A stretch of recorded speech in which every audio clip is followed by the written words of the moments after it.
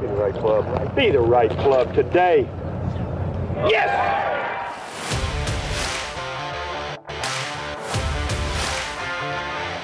Again, has to be careful of the speed.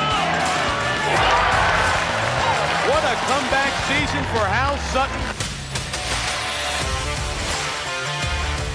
Come right back toward the hole. How about in? That's the second eagle he's made it for this week. 17 years later, Hal Sutton is the Players' Champion.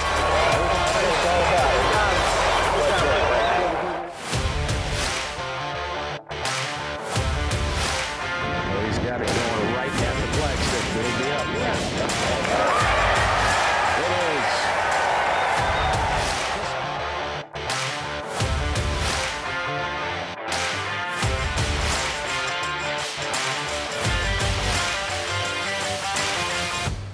Hello, everybody. Welcome to another Be the Right Club Today podcast. What's happening, Hal? Excited about our finish line here. Yeah, we can start to breathe a little bit of a sigh of breath from all the work that's been going in, adding in basically 4 new sims and some new putt view, the new putting technology out there, and it's exciting times.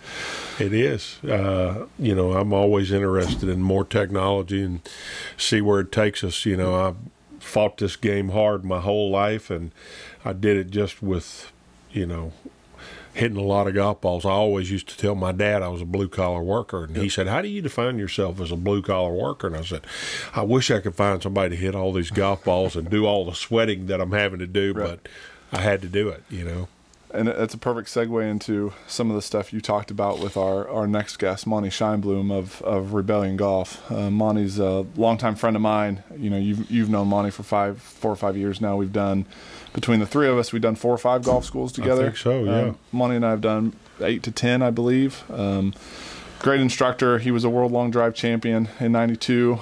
Played on the Korn Ferry Tour, so he was a very skilled player and has morphed into one of the best instructors in SoCal and really around the country, around the world. He's got a common sense approach to the game, to golf instruction, which I like. It's easy to get lost in the data and in the technology if we're not careful. I'm excited to hear what he has to say. I am too. He's sometimes simple in his approach, which I think is really good. And he's a deep thinker, but it comes out pretty simple. Yeah, he's really smart. Yeah. He is a deep thinker, very intelligent. That he tries to simplify it to a point to make it easier for his players to understand. And we always love that approach. Y'all enjoy. Our next guest on the Be the Right Club Today podcast is a good friend of Hal and I's. We've done probably 7 or 8 golf schools together with Monte. Monte's a great golf instructor out in Southern California. He's been helping players from all over the world with his online videos, with his YouTube series, online lessons, and in-person lessons. He was the 1992 World Long Drive Champion. Unfortunately, doesn't hit it quite that far anymore, but still hits it pretty far. I got a little smile there. But no, Monte's a good friend. He's been a friend and colleague and mentor of mine for a while, and we've known each other for 10 or 12 years now, and he's been a good set of eyes to back up some of my students as we've got to know each other better through the years. And great instructor, great friend. Monte, welcome to the podcast. Thanks for coming on. What's happening? Oh, I'm happy to be here. Got me out of bed early this morning on the West Coast. I appreciate everything you said. This has been a really, really fun time. All the nerd discussions we've had about the swing in the past. So, Monte. Yes. I'm going to throw a question at you to begin with. Welcome to the show. But as a former long drive champion, 1992, how do you think we teach people to hit it further? See, there's a huge misnomer out there. It's, swing A is about accuracy and swing B is about hitting it farther. And which one do you want to pursue? And it's been my experience that when you improve the golf swing correctly, you get both.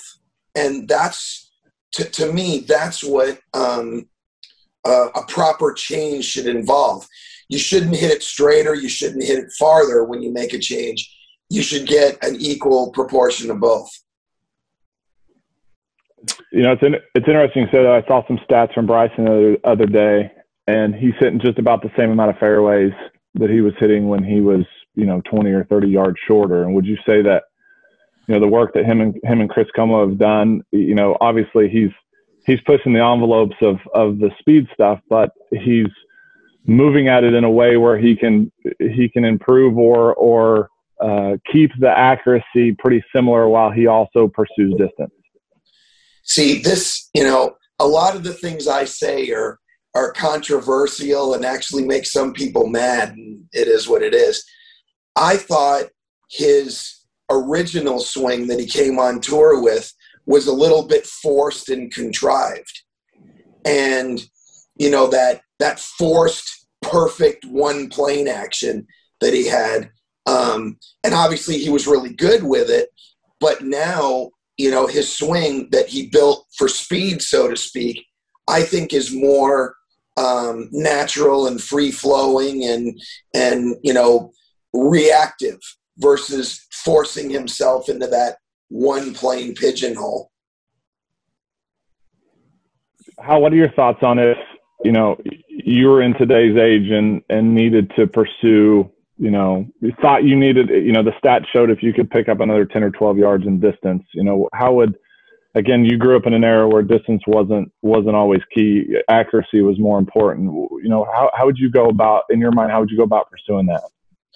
Well, if I were, when I look back at my swing from the mid 90s, when, I was doing pretty well on what's now called the Korn Ferry Tour, my biggest issue that was forcing me into wildness off the tee actually would have made me hit it farther as well had I gotten that.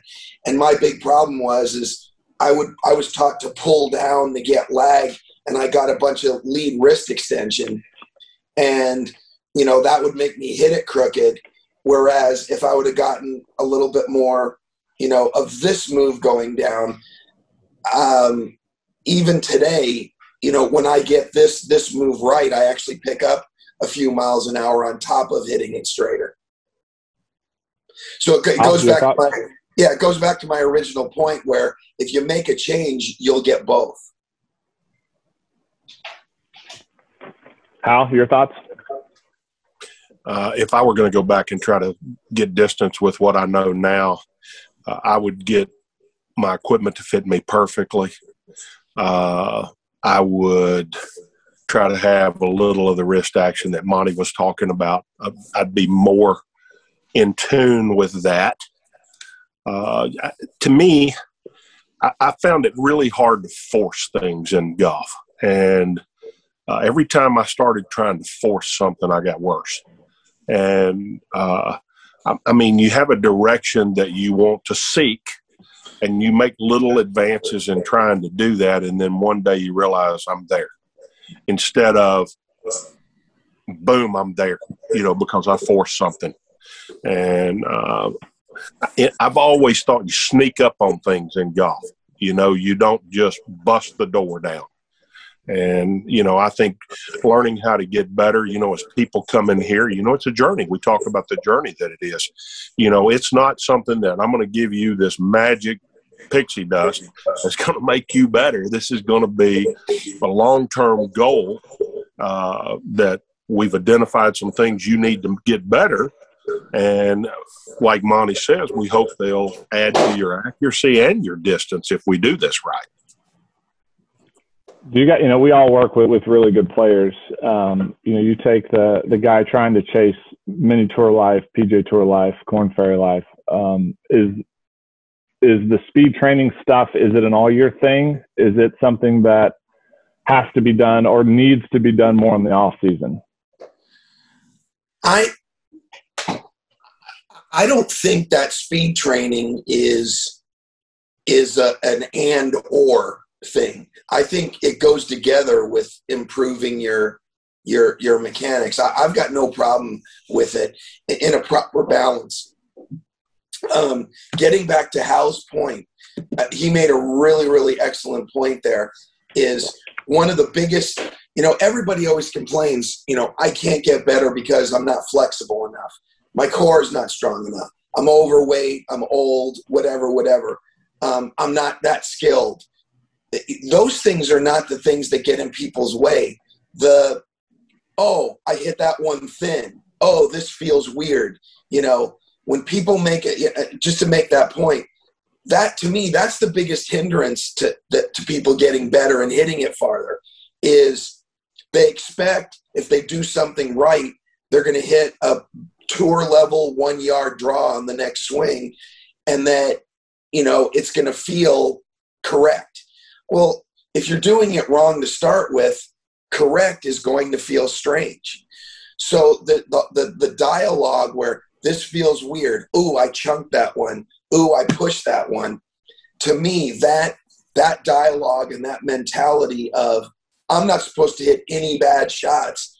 Hal said maybe this, one of the greatest things I've ever heard is golfers need to give themselves permission to hit bad shots in order to improve. And they don't. And I'm sure you guys face this every day. You got a guy who walks into your academy with a 30-yard slice. You make a change in his swing, and now it's a 15-yard slice, and you're like, excellent job, my friend. And they're like, yeah, but it's still slicing. And, that last minute of rant that I had there, to me, is the single biggest reason why golfers don't get better. They can't get past that need to hit everything perfectly right away. Hal? Well, I couldn't agree more. Everybody that we teach is no better than their last shot, so to speak. And, they're evaluating each and every shot from the results that it has rendered. And I really believe that, we can't judge on the last shot, good or bad, to be honest with you. And this is I'm going to say it again, it's a journey, and we'll end up there one day if you're working at it hard enough and you have the right knowledge to help yourself get better. One of the things that's a pet peeve of mine is, and this is rampant in the youth world today, is that it's always somebody else's responsibility. If I put on enough people, if I've got enough teachers, or I got a psychologist or whatever else, then that takes less responsibility off of me. In our world, it was just the caddy. So we couldn't hire our way into no responsibility. And I think that's a really good point there. When you come in to get information, you've chosen who you think can give you good information.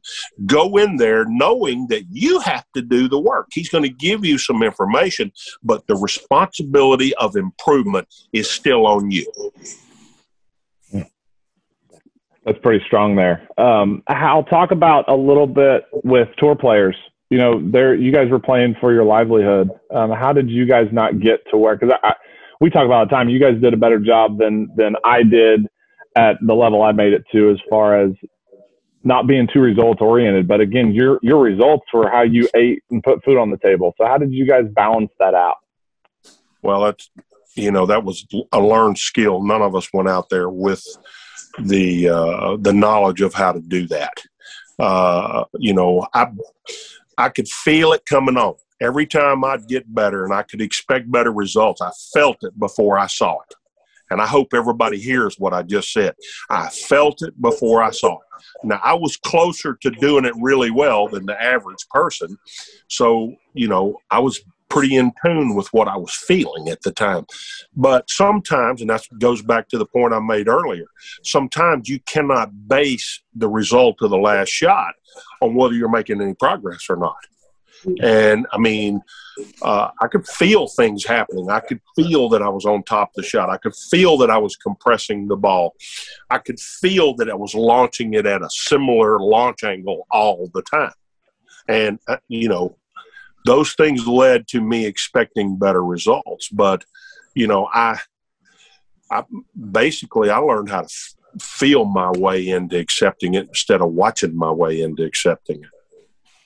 Monte, real quick, I've one of the rants you go on that I've stole from you in some of the schools that we've done is, put 10 or 12 balls down and talk about how people practice, and they go to the range and they hit one and they pulled it and they make an adjustment and they push it. Oh, I got to keep their head still, and then they hit it thin and they got to do this, and then they got to do this, and then they got to do this. And what's fascinating to me, and to Hal's point just now, is when a good player comes in and they're saying, man, something's off with my swing, and you make a quick change and they're like, oh my gosh, that feels better. And they'll look on the screen and see it turning over a little bit. And they're like, I'll worry about that later.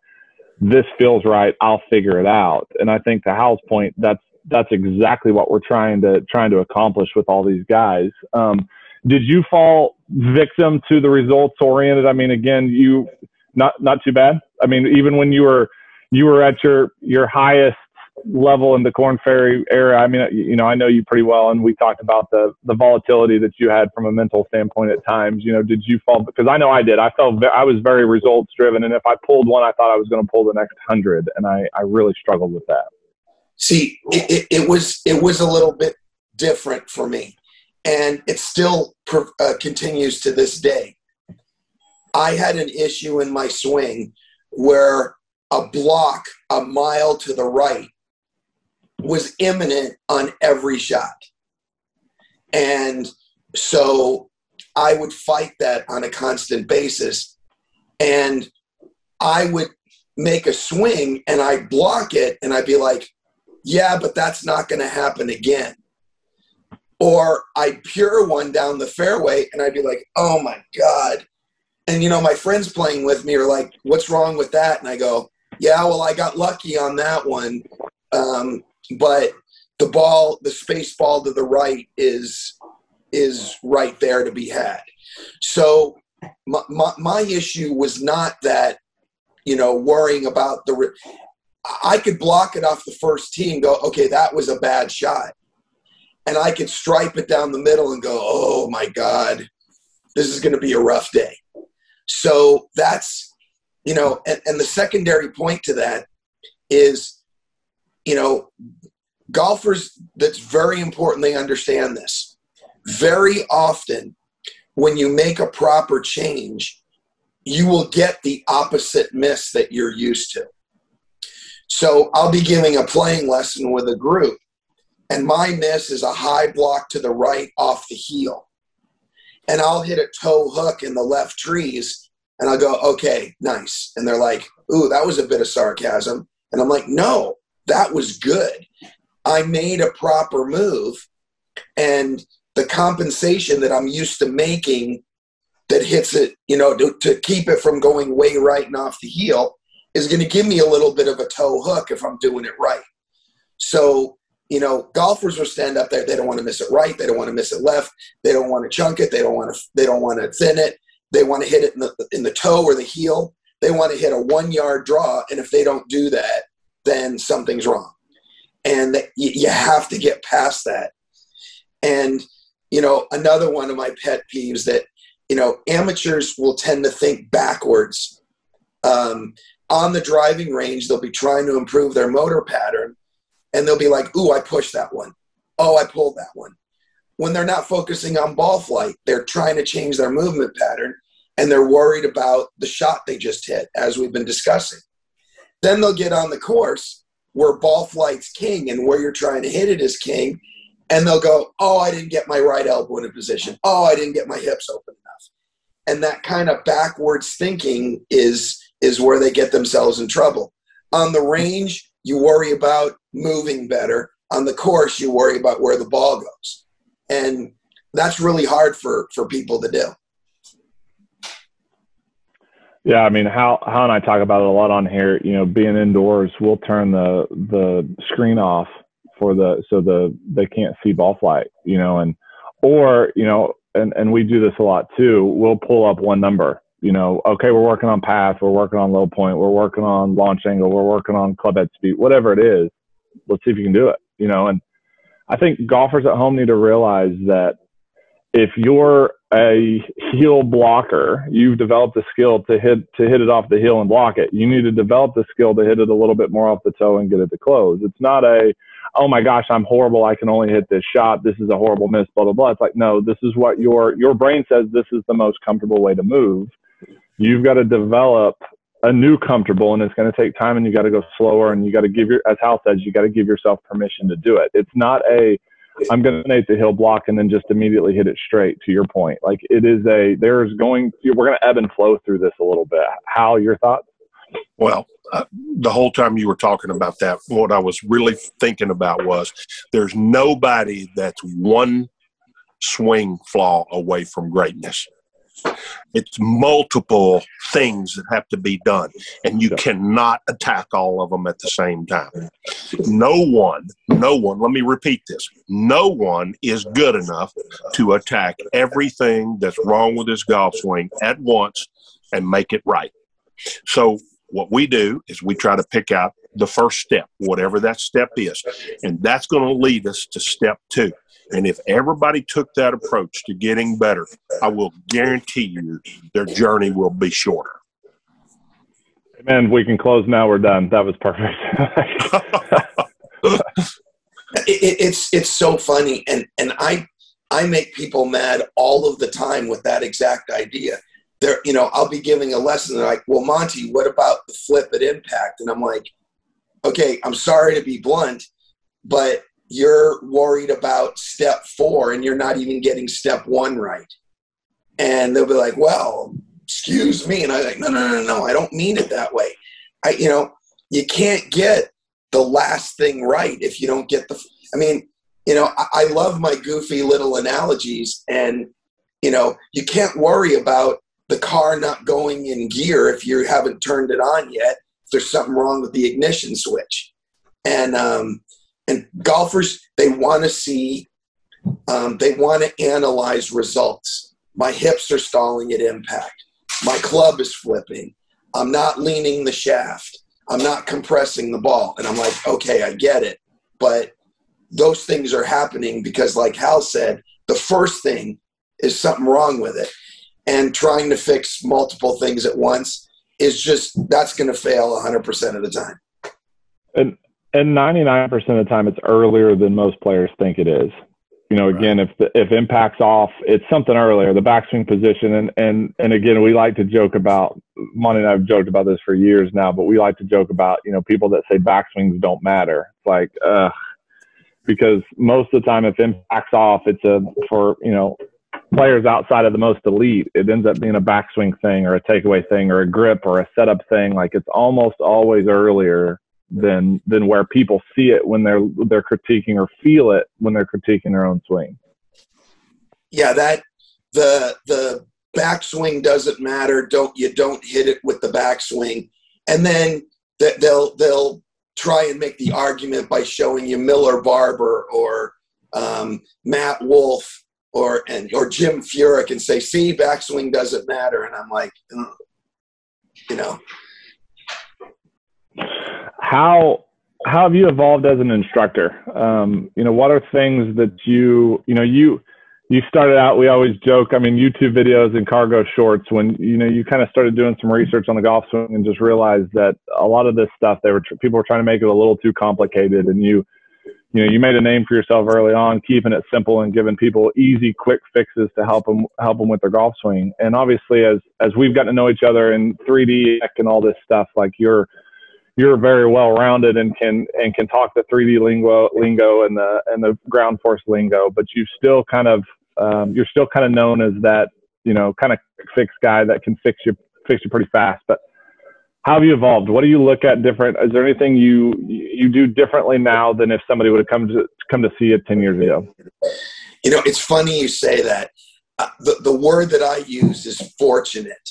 I'm very fortunate that some of my instincts were pretty good, because I put some stuff up on YouTube 10 or 12 years ago before I knew, what was actually happening. It was casual observation.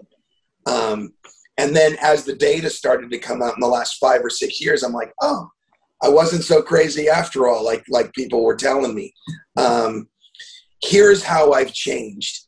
My instinct in the past was to just give feels. Say, you got to feel this, okay? And then I evolved into, there always has to be two discussions. Discussion A, in reality, from a technical standpoint, what are we actually supposed to and trying to accomplish here? In 3D, on the pressure mat, with the wrist sensor, with the launch monitor, on paper, here's what we're trying to accomplish. Then we can throw all that out the window and say, okay, we know that, let's put that aside because you can't think in those terms when you're over the ball. Now we're over the ball. Now we can get into, what feel you can try and produce. Because if you're just randomly throwing feels and say, oh, this works, it's not going to work 3 days from now if you don't know what in reality you're trying to accomplish. So to get back to your point and your question, the data and understanding all of the numbers allows me to create a reference point. So here, this is the reality. Now, athletically, how do we get there? Hal, thoughts?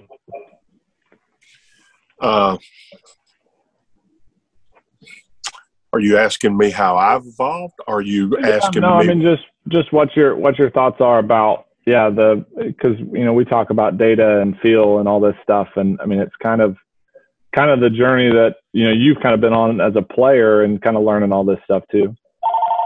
Well, the majority of the time, I mentioned it earlier, I was looking for the feel, and the interesting thing that I think is really cool for the golfers today is we've basically figured out how to define feel, and in many different ways. If for instance, one of the things that I need to fix is I don't have enough shaft lean because of my left knee, and it doesn't want to support me. I'm kind of backing out, losing shaft lean. But so what I'll do is I'll come in here in the morning and I'll put it just on launch angle. And I'll try to reduce the launch angle, and I'll look up and I'm in a better position at impact. So I've identified one thing that will help me get better and without having to work on 10 different things. And I know for a fact if my launch angle is lower, I'm going to hit it further and I'm going to be in a better position. I'm going to compress the ball more. So, I would encourage people that if they're not using the technology that is available today, technology has made everybody better teachers. Monty just confirmed that technology confirmed that he knew some things, right, Monty? Absolutely. So why are we not using this? If you're a golfer and you have access to technology, there's not a company in the world that doesn't use data in order to get better.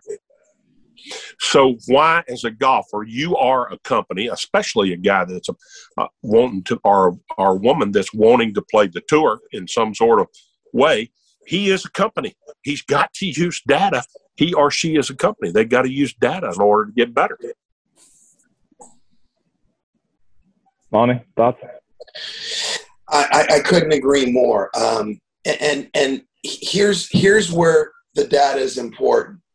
Is like you see something. Like I had another instructor tell me that a pretty big name one too, that he doesn't need to see a wrist graph. He can watch and know what's happening. And I'm like, okay. And what's really gratifying, and I won't lie, when I get into some of the arguments on social media, I lose my cookies a little bit too much. But what's really gratifying is when you say something, and then the people whose beliefs are the opposite of that come out of the woodwork, and they're like, "No, you're wrong. You don't know what you're talking about. This is really stupid. You have no idea." And then you see someone like Bryson DeChambeau say, here's the data, here's what I'm working on. And even though it's different than what you've heard, this is why I'm hitting it farther. And then I'm over in the corner going, hee, you know, it's fun when something like that happens. But like Hal said, we know what happens in a good golf swing now. For 100 years, it was looking at grainy still photos and trying to decipher what's going on there. And what's been proven, and this is what's hard for amateurs to get their mind around. So just to use a personal thing, is since I started teaching, I've taught, and it's been my theory, that with the wrist, that the idea of forcing lag is a terrible idea, and we need to throw it all away to start the downswing. And, you know, I've gotten a lot of criticism over that.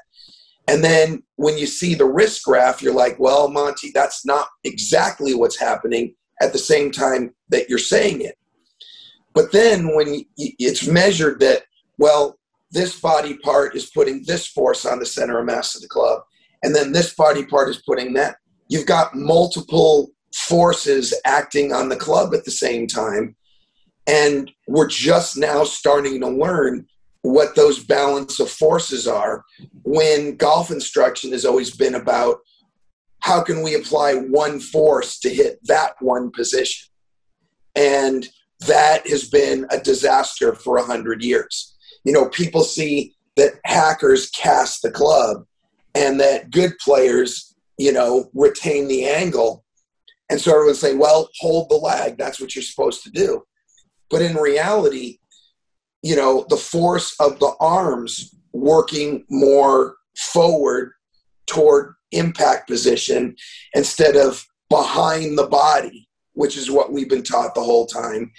That is a big part of sustaining the angle. And the wrist action is actually unloading at the same time.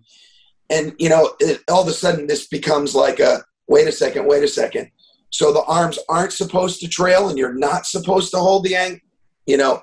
And then all of a sudden these people are going, well, I've been doing this for 30 years. How do I change now?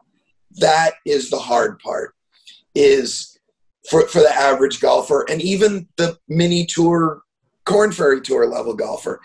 They've been brought up since forever saying, restrict your hip turn, fire your hips, shift your weight, hold that angle.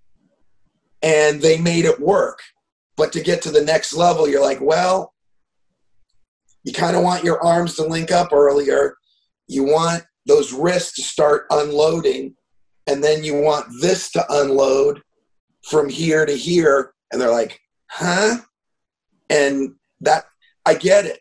It's hard when you've been told A and then the data says the exact opposite. That's really hard for us to sell sometimes, and really, really hard for the golfer to wrap their mind around, that essentially their intent to get better has to be the opposite of what they've done since the day they picked up a club. Well, and Hal and I talk about this a lot. Like, even though, you know, a lot of those golfers back in the day were trying to hold lag forever, they really weren't. You know, as we've seen in 3D, the guys that are holding lag forever are still releasing it by halfway down on the downswing. You know, it's coming out sooner than we all imagined, you know, and it's always funny, you know, how Joe can say, I don't even know how we hit it at times back, you know, like, cause we just were figuring it out with dirt and a golf ball. You know, Hal, your thoughts? Wouldn't you like to know what Hogan was thinking when he was working on something? The pictures, the bad video and everything probably doesn't reveal what he was actually thinking at the time. I can tell you that I worked on 100 things, and it might not have looked like I was working on it, but it was all based on feel, based on what I was trying to do. And so we took that and we're trying to make sense of it in some sort of way so that it helps us. I mean, I don't know how we got better, to be quite honest with you, other than, you know, a work ethic that actually was relentless, to be honest with you. I look back, the best players, you know, a funny story, back in the 80s, you know, Jim Colbert was on the policy board, and you know, there were a bunch of guys that wanted to make more money. And, they were trying to figure out how to negotiate their way into making more money. And Jim Colbert stood up in the meeting one time. It was a full player meeting at Bay Hill in the locker room. And he said, you want to make more money? Meet me on the practice tee in the morning, instead of trying to negotiate your way into doing it. And, that is part of the world. We try to negotiate our way into it. But, even with technology that we have today, I cannot emphasize how hard a work it still is to get better. There's no plug you in and help you get better. And unfortunately, it's not like we've talked about all the time. It's not just golf swing. We haven't even talked about the mindset and committing to a shot and pre-shot routine and all that stuff, right? Like all that stuff will come soon. Monte, what are 2 or 3 things that you would like to eliminate from swing thoughts or golf beliefs or misconceptions? We did a podcast a couple weeks ago on golf swing misconceptions. What would be 2 or 3 misconceptions you'd like to eliminate if you were the golf czar of the world? Physical or mental? Whatever you pick. The big one that is really hard for golfers is a mental one. Is good shot is the result of a good swing, and bad shot is the result of a bad swing. I'll be giving a lesson or doing a golf school, and they're like, oh, no, that was a bad one. And I'm like, yeah, it looks exactly the same as a good one. You just compensated differently. That equation that if you do it right, it's a good shot. If you do it wrong, it's a bad shot. That's got to go. Or that really, really stunts people getting better. As far as swing mechanics are concerned, the idea of weight shift and lower body leading is every single person that comes to my lesson team. But I'll have to admit, the holding lag problem, people still use, oh, Monte, I'm losing lag. I still hear that sometimes, but it's not nearly as bad. That was everybody 10, 15 years ago. Got to hold lag, got to get lag, got to do that. So that one is kind of diminishing in its importance to people. But the leading with the lower body, take the arms and hands out of it, fire the hips thing, that's got to go. So all good stuff there, Monte. Yes, I agree with you 100%. So I got a question for you. Actually, it's 2 questions. Who's the one person you'd like to give a golf lesson to, and who's the one person you'd like to take a lesson from, and why? The person that I'd like to give a lesson to right now is Jimmy Walker. That's kind of an obscure name, but he hasn't been around for a while. He won the PGA Championship in 2016, and he got Lyme disease and has struggled. Obviously, he struggled physically with his Lyme disease, and his intent, this is just my own personal analysis. His intent is the same, but his physical motion is different because of what the illness did to his body. And, I follow him on social media, and right now he is statistically the worst driver on the PGA Tour. He's hitting it short and crooked, and he's struggling mightily because of it. And I have noticed a difference between his swing when he won the PGA and what he's doing now. And it's not an intent difference. It's his physical body is not allowing him to make the swing he knows how to make. And I think I have a good solution for him that will help him. So that's the one I'd like to give a lesson to. The person I'd most like to take a lesson from is Pete Cowan. And the reason why I say that is you hear so much good stuff about him, and he's had so much success with players, and you just don't see his ideas around that much. And I would really, really like to know how he approaches things. Awesome. That is interesting. I was thinking about when you said Pete Count, I was like, yeah, you don't really know, you don't really know exactly he doesn't have a big Instagram page, or he doesn't have a big YouTube channel where there's a lot of info or people talking about what he's worked on.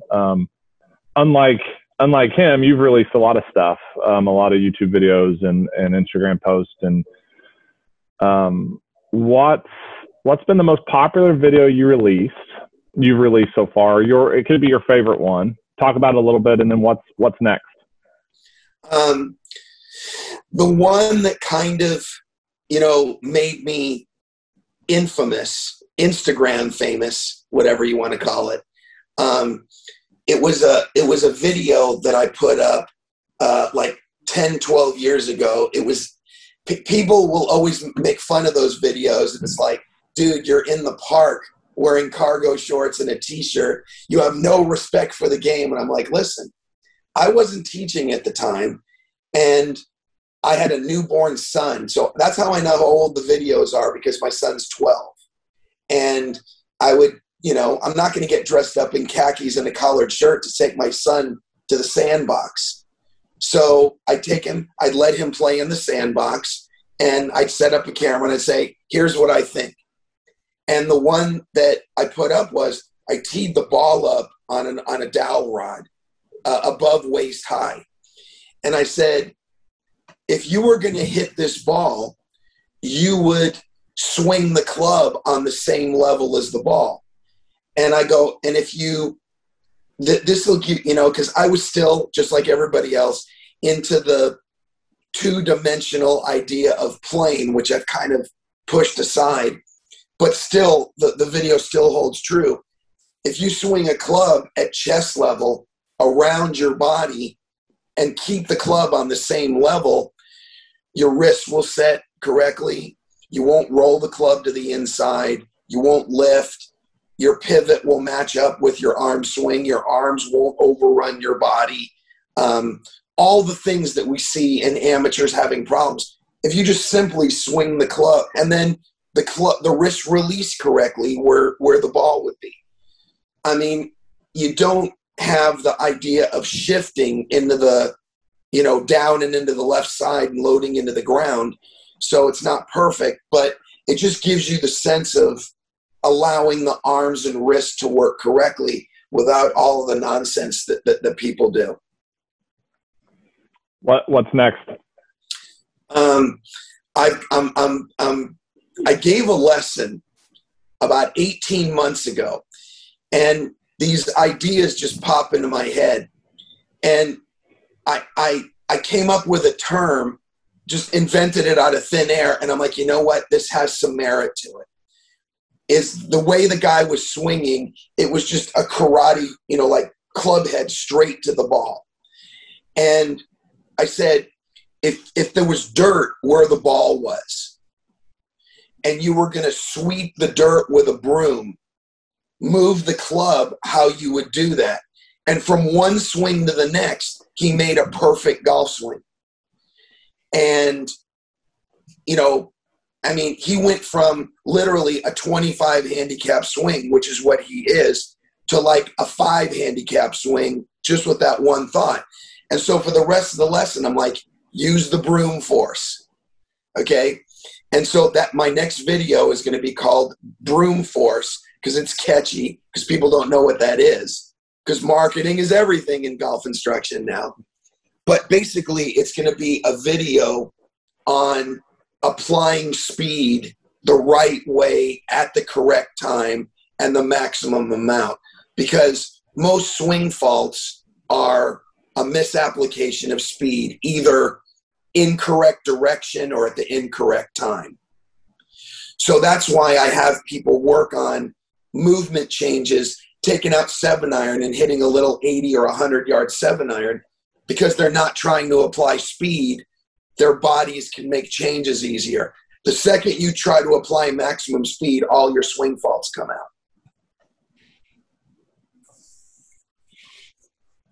So, Monty, one of the things that we always ask everybody that comes on here, and I hate to go back and live in the past, but if you could go back and live in the past, what would you do different as both a player and a teacher?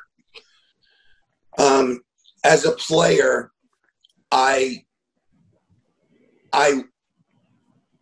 don't know that I could have done something different without somebody else's help. And when I look back at my swing from when I was the most successful, I kind of put my hand over and I go, I made so many incorrect swing changes trying to chase perfection when I needed one change. I needed one change. Instead of going this way to start the downswing, I needed to go that way. And that would have completely changed the course of my career. But I didn't know anything about that at the time. So somebody who did would have had to have told me. So Monty, real quick for our listeners on radio, explain the wrist motion just real quick. Okay, so I was taught to pull the butt of the club down, go wide to narrow, and get maximum lag. And it got my left wrist, my lead wrist, extended or cupped to start the downswing. My brain, knowing that was not right, I would flex or bow it in the impact, which pretty much nobody good does. And that would raise the handle and open the club face and point it to the right. And at 135 miles an hour, you don't find that golf ball. And so I was doing the wrist motions backwards. Now we know from technology that you flex the wrist early in the downswing, and then you extend the wrist late in the downswing, and that reduces club face rotation and squares it up. Whereas I was going extended to flexed and shifting the path way to the right and raising the handle and pointing it way to the right. So, that problem still sits with me to this day. If I go 2 or 3 weeks without hitting balls, and because of a full-time teaching schedule and being a single father of young children, me not hitting balls for 2 or 3 weeks happens often. As soon as I do that, I go right back to that move, and it takes me another week or two to start doing it right again. So that's a common problem for golfers. Pull the butt of the club down, try and get those wrist angles correct, and then you end up with an extended not everybody's Gary Woodland. Gary Woodland manages that. Nobody else can. It's just too hard. A follow-up to that question, Monty. You just talked about controlling club face when you talked about the wrist. Yes. So when you were really working on your golf game, were you working on club path or were you working on club face control? See, that's great. I was working on neither. Oh, really? No, because I didn't know that's what you were supposed to do. I was told by people who, were in the know supposedly that my positions were wrong. And there was no, obviously, so I was once, so this is kind of, I won't name names, but I was on the driving range at PGA West, okay? And for those of you that have played there, hitting it from one end of the range to the other today is a pretty good poke. In 1993, I was maybe the only person that could do it. And I would sit there and hit it to the other end of the range and then hit one out of 10 into the first fairway of the Nicklaus tournament course, which those of you that have been on that driving range, you go, that's not possible, but I would do it. And I had a very famous and prominent teaching pro. I say, why does that happen? He goes, because your club face is open. And I'm like, well, thank you. How do I fix it? And then it was a myriad of perfecting 8 different moves to get the club into position. And so I took him at his word, did all of those things, and struggled.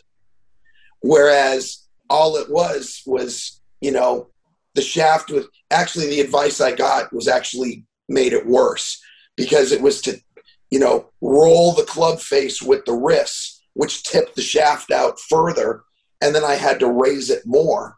So that's neither here nor there. But to answer the question, I was chasing positions versus doing, which is what I teach now, is we got to change something in the path or the face or both to get you to hit it, or the low point to get you to hit it better.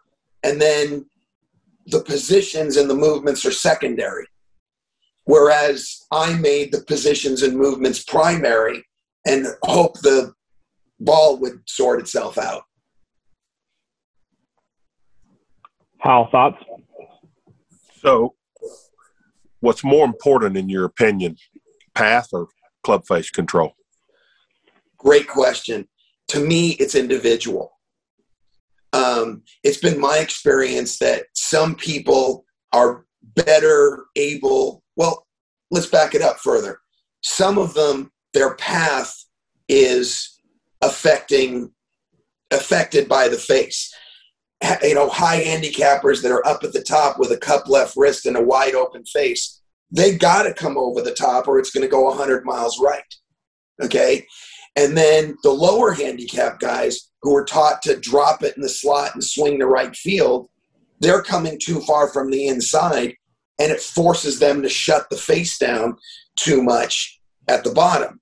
So in the first case, I got to get that guy's face a little more in line. And on the second guy, I got to get his path a little more in line. So which one affects ball flight more? You believe one affects ball flight more?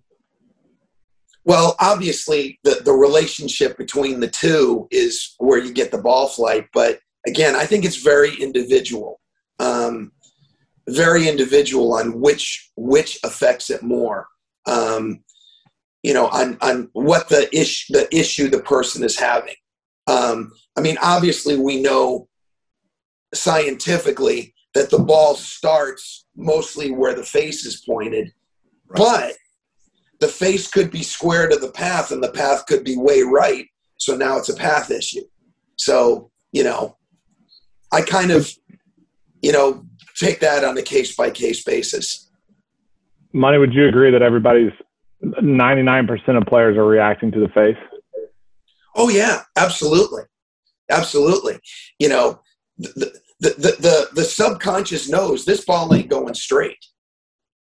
But, so to answer your question, where the face is pointed in relation to the target, that is what's important. But sometimes it's the path that's got the face away from the target. So yeah, it's the club face. People are reacting to where the club face is, both the angle of it in relation to the target and then the pitch of the shaft, So yeah, when it comes right down to it, the face is king. But sometimes it's the path that's creating the issue at the root level. So there was plenty of times on the tour where I wasn't playing very well and I needed to get in, and I would shut the club face and make my path go to the right just to get something that was compressed and something I knew I could count on, which proves your point right there.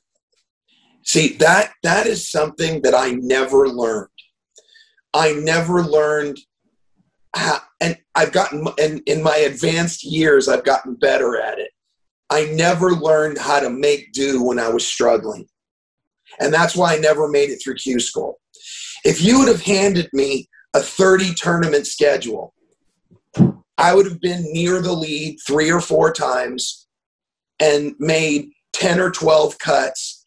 And then 15 or 18 times I'd have been near the bottom of the field or at the bottom of, finishing DFL as we like to call it. But when it came to being consistent over 3 different tournaments over a 6-week stretch in the fall, I had no chance of lining up my good golf game. And when it started going off, I was going to shoot 75 or 76, and there was nothing I could do about it. and I never figured out how to make that work. Well, I think to that point, Tiger offended a bunch of guys when he told everybody that he beat everybody with a C game. But there's a much deeper part of that people need to grasp. And I was well in tune with this. There was only 3 or 4 tournaments where I felt like a year that I was on the money, that I was actually swinging at it good. The rest of the time, I was managing whatever I had. You call it C game, you call it F game, whatever you want to call it. But the mark of a good player and a person that wants to be better, he has to understand I can't swing at it good all the time, so I have to learn how to manage what I have. And that's what you just described. I mean, you're not going to get a bigger bandwagon fan of what you just said than me, because that was a skill. When people say, Monte, was it your short game? No, I had a really good short game. Was it that you were crooked off the tee? No, as far as I hit it, I was very straight off the tee. Well, then what was the problem? I'm like, I had no B, C, D, F game. I had no B, C, D game. I had A and I had F and not much in between. And I never learned the skill of managing the F game into a C plus. I can now. Actually, I'm really good at it now because I never have my A game anymore. But yeah, I mean, that is a skill. And everybody listening to this, they know a guy at their club, in their group that they play with an awful golf swing, never hits the ball solid, and just like slices it into the right side of the fairway, chunks it on the front of the green, and makes a couple of putts and shoots like 74, and he's a horrible golfer. Everybody knows those guys. And those are the guys that is their skill. They are able to do that better than anybody.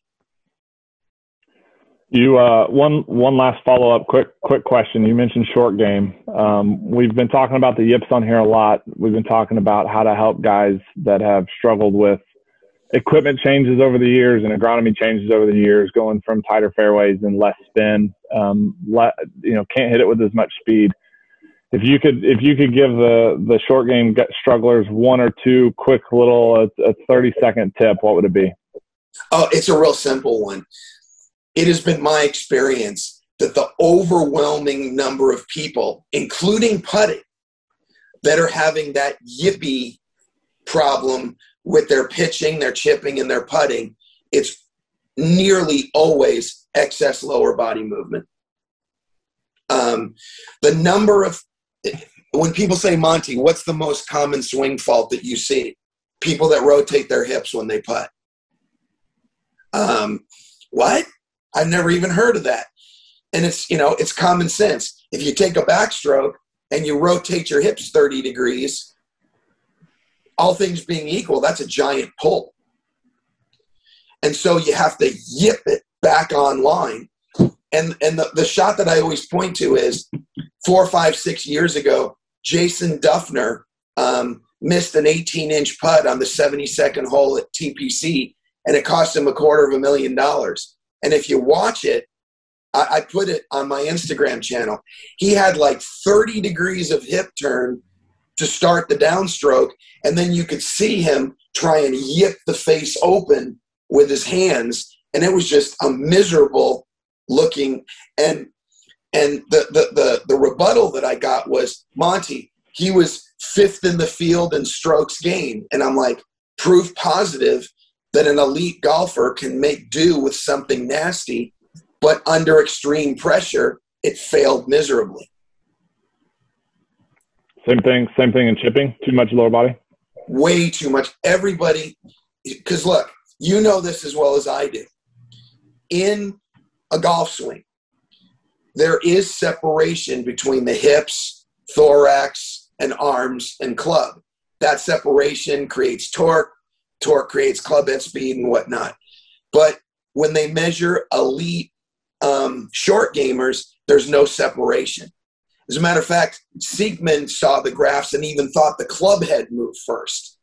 But it's been pretty well documented that there's no separation. And what happens is, if you separate the pelvis like people are told to do, fire the hips, you create that separation. You have two choices. Number one, accelerate and decelerate all the segments as you would in a full swing and hit a nice flush pitch over the green. Or you can shut things down and then everything just goes awry, and that's where you get that yippy, scoopy, nasty stuff going on. Hal, thoughts? Well, I wish somebody had told me a long time ago, because, I was working on firing my right hip, and this is interesting that you say that, and stupidly, I thought it was working for everything. So I fired my right hip even in my short game, which caused an overactive lower body, which caused low point issues and, sculling and chunking. And I mean, I could do that with the best of them. And you know what? I want to interject here. This is where the average golfer, this is an all-time great player talking about this problem. This is not just the problem of the high handicapper. It's a universal problem across all skill levels. And here is what I think one of the big problems for the average golfer is. Most of the golf they're exposed to is late on Sunday, where you have the best players in the world playing at their best. So all golfers are exposed to are 350-yard drives splitting the fairway, iron shots in there to gimme range, hold bunker shots, and 40 and 50-foot putts being bombed in from all directions. And that is what they get the idea of what they're supposed to do is. And they very rarely see the Golf Channel coverage on Thursday and watching major champions shoot 5 and 6 over par and hitting 3 fairways and missing 3-foot putts. So that inflated view of what good golf is really gets in their psyche, and they think every time they miss a shot, it's a disaster and there's something wrong. Couldn't agree more. For those of you listening at home, Hal and I are sitting here nodding profusely. Like, yeah, it's exactly right. Yeah, I mean, people, they don't understand. I think, I used to say this, and Hal said this as well. To make par on a hole, you have to hit 1 decent shot and 3 not terrible shots. I don't remember exactly the way you worded it, Hal, but you don't have to hit every shot well to make a par. You have to hit 1. Well, I've hit, let's just say, a par 4. I've hit 2 perfect shots and made 5 before. Right. So, I mean, this game is made up of a lot of different ways. Yep. And, if somebody told me that I could have either a perfect golf swing or perfect course management, but I couldn't have both. Isn't that an interesting thought right there to I've got to play with one or the other? What do you mean I've got to play with one or the other? Well, I can tell you, I've seen a lot of really good golf swings that never made it. And then I've seen guys that really had great course management, and somehow they made it, even with a bad golf swing. And I'll say one more thing. I said this last week. I didn't say it on the podcast, but I said this to a group of guys. I played quite a bit with Jack Nicklaus, and I played quite a bit with Tiger Woods. Jack Nicklaus was just like all of us. He knew his strengths and he knew his weaknesses. He played into his strengths and away from his weaknesses. The difference between him and Tiger Woods was Tiger Woods did not fear the next shot. He knew he had every shot wherever it was. Wouldn't that be an incredible way to play golf? Okay, I have a great story right on your point. I was watching Tiger play, I don't know, 8-10 years ago. I don't remember where it was. He gets up on the first hole, hooks it. Gets up on the second hole, hooks it. Gets up on the third hole, hooks it. Hole number 4 was a dogleg right with OB hugging the left side of the fairway. He sets up at the OB and cuts it in the fairway. And that is, to this day, that is the most impressive thing I've ever seen in my life on the golf course. And I heard him say in the press conference later, they're like, Tiger, you hooked the first 3 balls and, you hit a cut. He's like, the shot called for a cut. I thought that is impressive. Yeah, he didn't fear anything. That's the incredible. And when you think about it, he had very few high rounds in his life. He missed very few cuts. And, when you fear nothing, that makes you more aggressive, you think. He Yes. had a game plan. He played to his game plan and feared nothing. Yeah. And Amen. I can speak from experience. The reason, the big reason why I failed, I stood over every shot afraid that I was going to hit that space ball to the right. And if you put me on a golf course where there was OB 6 inches left of every hole and the fairways were 20 yards wide, I could play that golf course. You put me on a golf course with 60-yard wide fairways and 20 yards right of those 60-yard wide fairways you're going to lose your golf ball. I could not play that golf course. Well, Monte, as always, great stuff. Lots of good insight. Thanks for coming on. Check out rebelliongolf.com for Monte's latest videos, his latest video rants on different topics and different subjects. Check him out on Instagram. He's always got a lot of good stuff. He's always posting a lot. Monte, thanks again for all the stuff you've done for us. And we've got, for those of you interested, we've got a golf school coming up in October here in Houston where Monte, Hal, and I will be teaching a group of golfers. So if you guys are interested listening at home, check out Monte's site for more information on that. Monte, as always, thank you. Thanks for having me, guys. Always good to talk to you. Thanks, Monte. That's pretty interesting. What'd you think? Very interesting. He always brings that.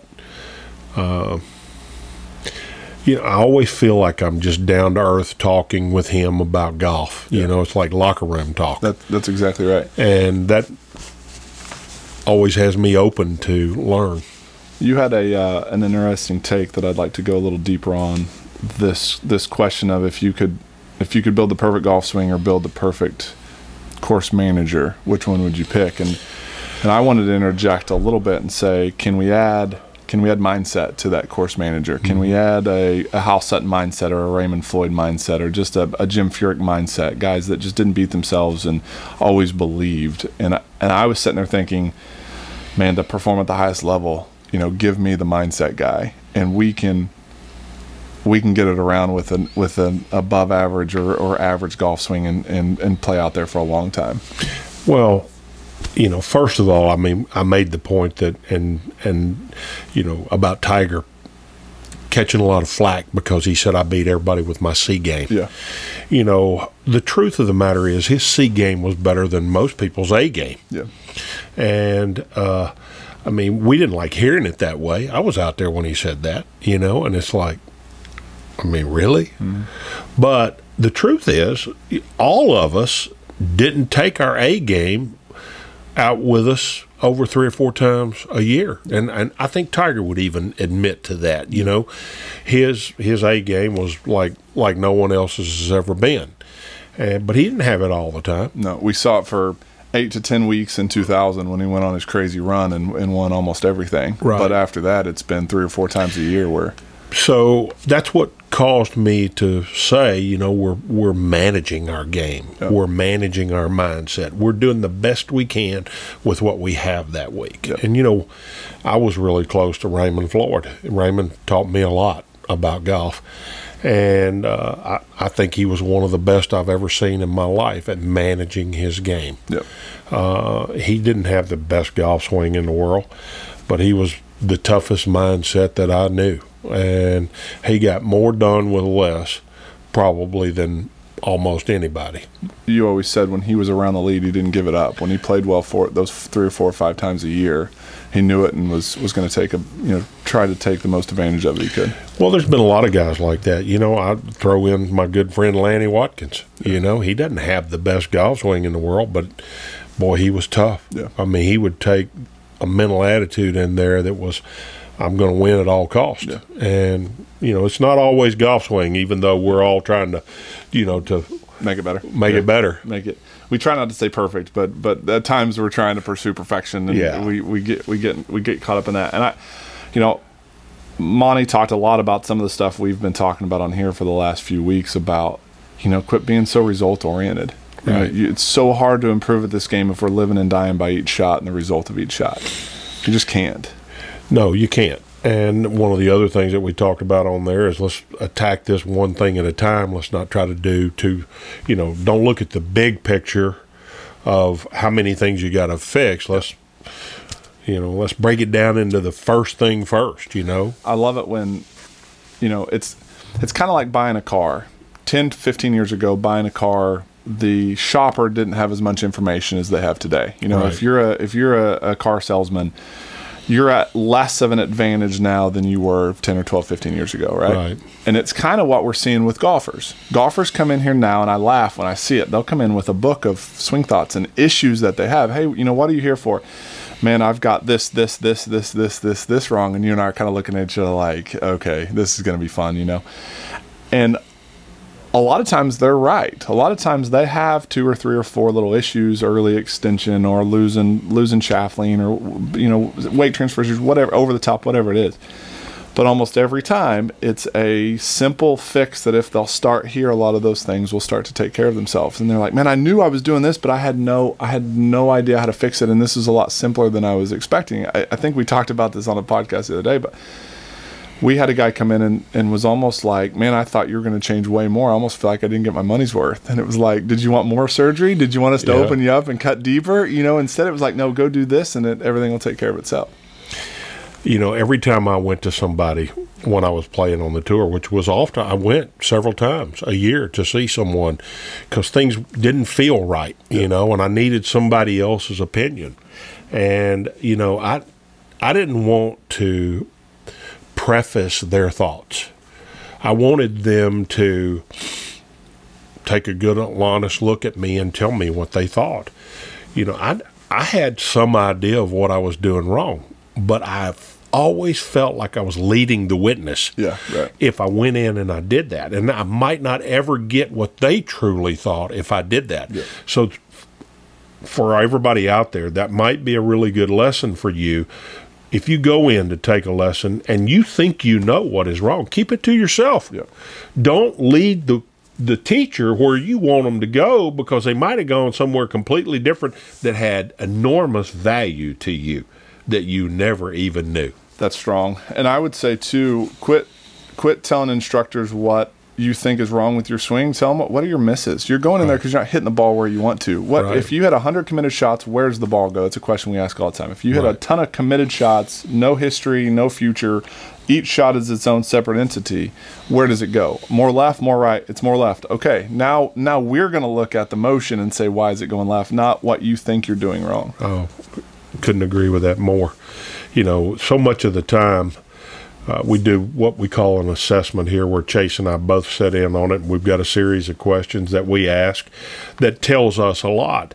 And it's really comforting when somebody comes in and they just answer the questions instead of give us a long process of why they think they are answering the question that way. That's exactly right. A laundry list of my right elbow's bad, my left wrist is bad, my left foot's bad, my hips are bad, my knees are bad. Like they're all moving in the bad direction. I need to fix them all. And it's like, how do you even play golf? Yeah. Like what are we trying to do here? Yeah, I tried to focus on what I did right and not necessarily what I did wrong when I was trying to play. Yeah. If I went out there in the morning and let's say it's Thursday morning, I got a 8 o'clock tee time.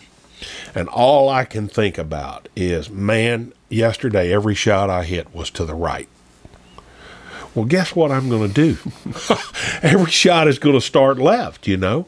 And, you know, that's as bad as starting to the right all the time. Yep. And, you know, we over correct most of the time. Yep. And then whenever you feel it in your downswing and you're correcting, you're really overcorrecting. Yep. And I tried not to lead myself that way. Yep. Amen. The last thing that he mentioned, one of the questions we asked about short game and putting and chipping was overactive lower bodies. Again, how you and I met. And we see it all the time with guys struggling off of tight lies, thinking they got to use their big muscles or their legs or their hips to help hit these little delicate pitch shots. And it's just so hard to time that. It is, and that's, you know, I think that's why, as you said, that's why we met. I recognized that in other people because that was my problem towards the end of my career. I got my hip action too fast for me. And, you know, let me just say, Chase will echo this, and I'm not leading him by telling you this. Whatever you work on, it can become it may be your problem today, or it may be your fix today. It can be your problem tomorrow. Mm-hmm. We can overdo anything. And, you know, we hate the word perfect, but there is a perfect spot to end up on any one thing. And working to get there, you can overdo it. Yep.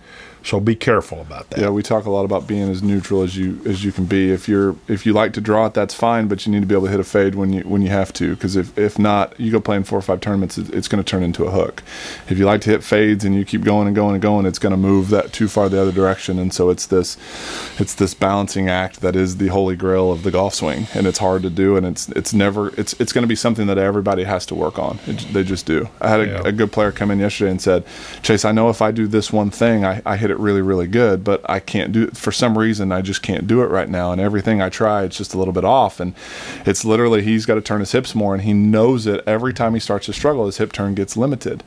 And so he's a mini tour player, a +5 handicap, and he's literally working on trying to do the same thing because he reverted back to, you know, old habits. So again, it's this balancing act that we're always trying to ebb and flow between too much and not enough. That's why we love the game, because it seems elusive. It's, you know, it's so we feel so good about it when we just grasp it a little bit. We get a little bit better. I mean, how rewarding is that when we finally get a little bit of that? And we want some more of it whenever we get it. That's exactly right. Well, again, Monte's a great friend of ours, and we mentioned on the, you know, with the interview with him, if any of you guys are interested, we got a golf school coming up in October, so check out his website, Rebellion Golf. There's more information on there. It'll be Monte, Hal, myself, Will, Paul Seller, club fitter, and instructor here. We'll all be present and helping. So it'll be a very in-depth look at the golf swing and how to play golf at the highest level from obviously a 14-time PGA Tour winner and Monte being a good player, and myself and Will all being good players. So it'll be a lot of fun. Check us out again. Thanks for listening. Thanks for joining in. Ask us questions. Give us feedback. Let us know how we could be different. We changed some audio a little bit on my side today, and it might be a little different. So we're tweaking things to get it perfect, and we're still evolving, as Hal likes to say. Love the fact that we're able to do this. We're bringing as much good stuff to you as we can, and keep expecting more, because that's what we're working on.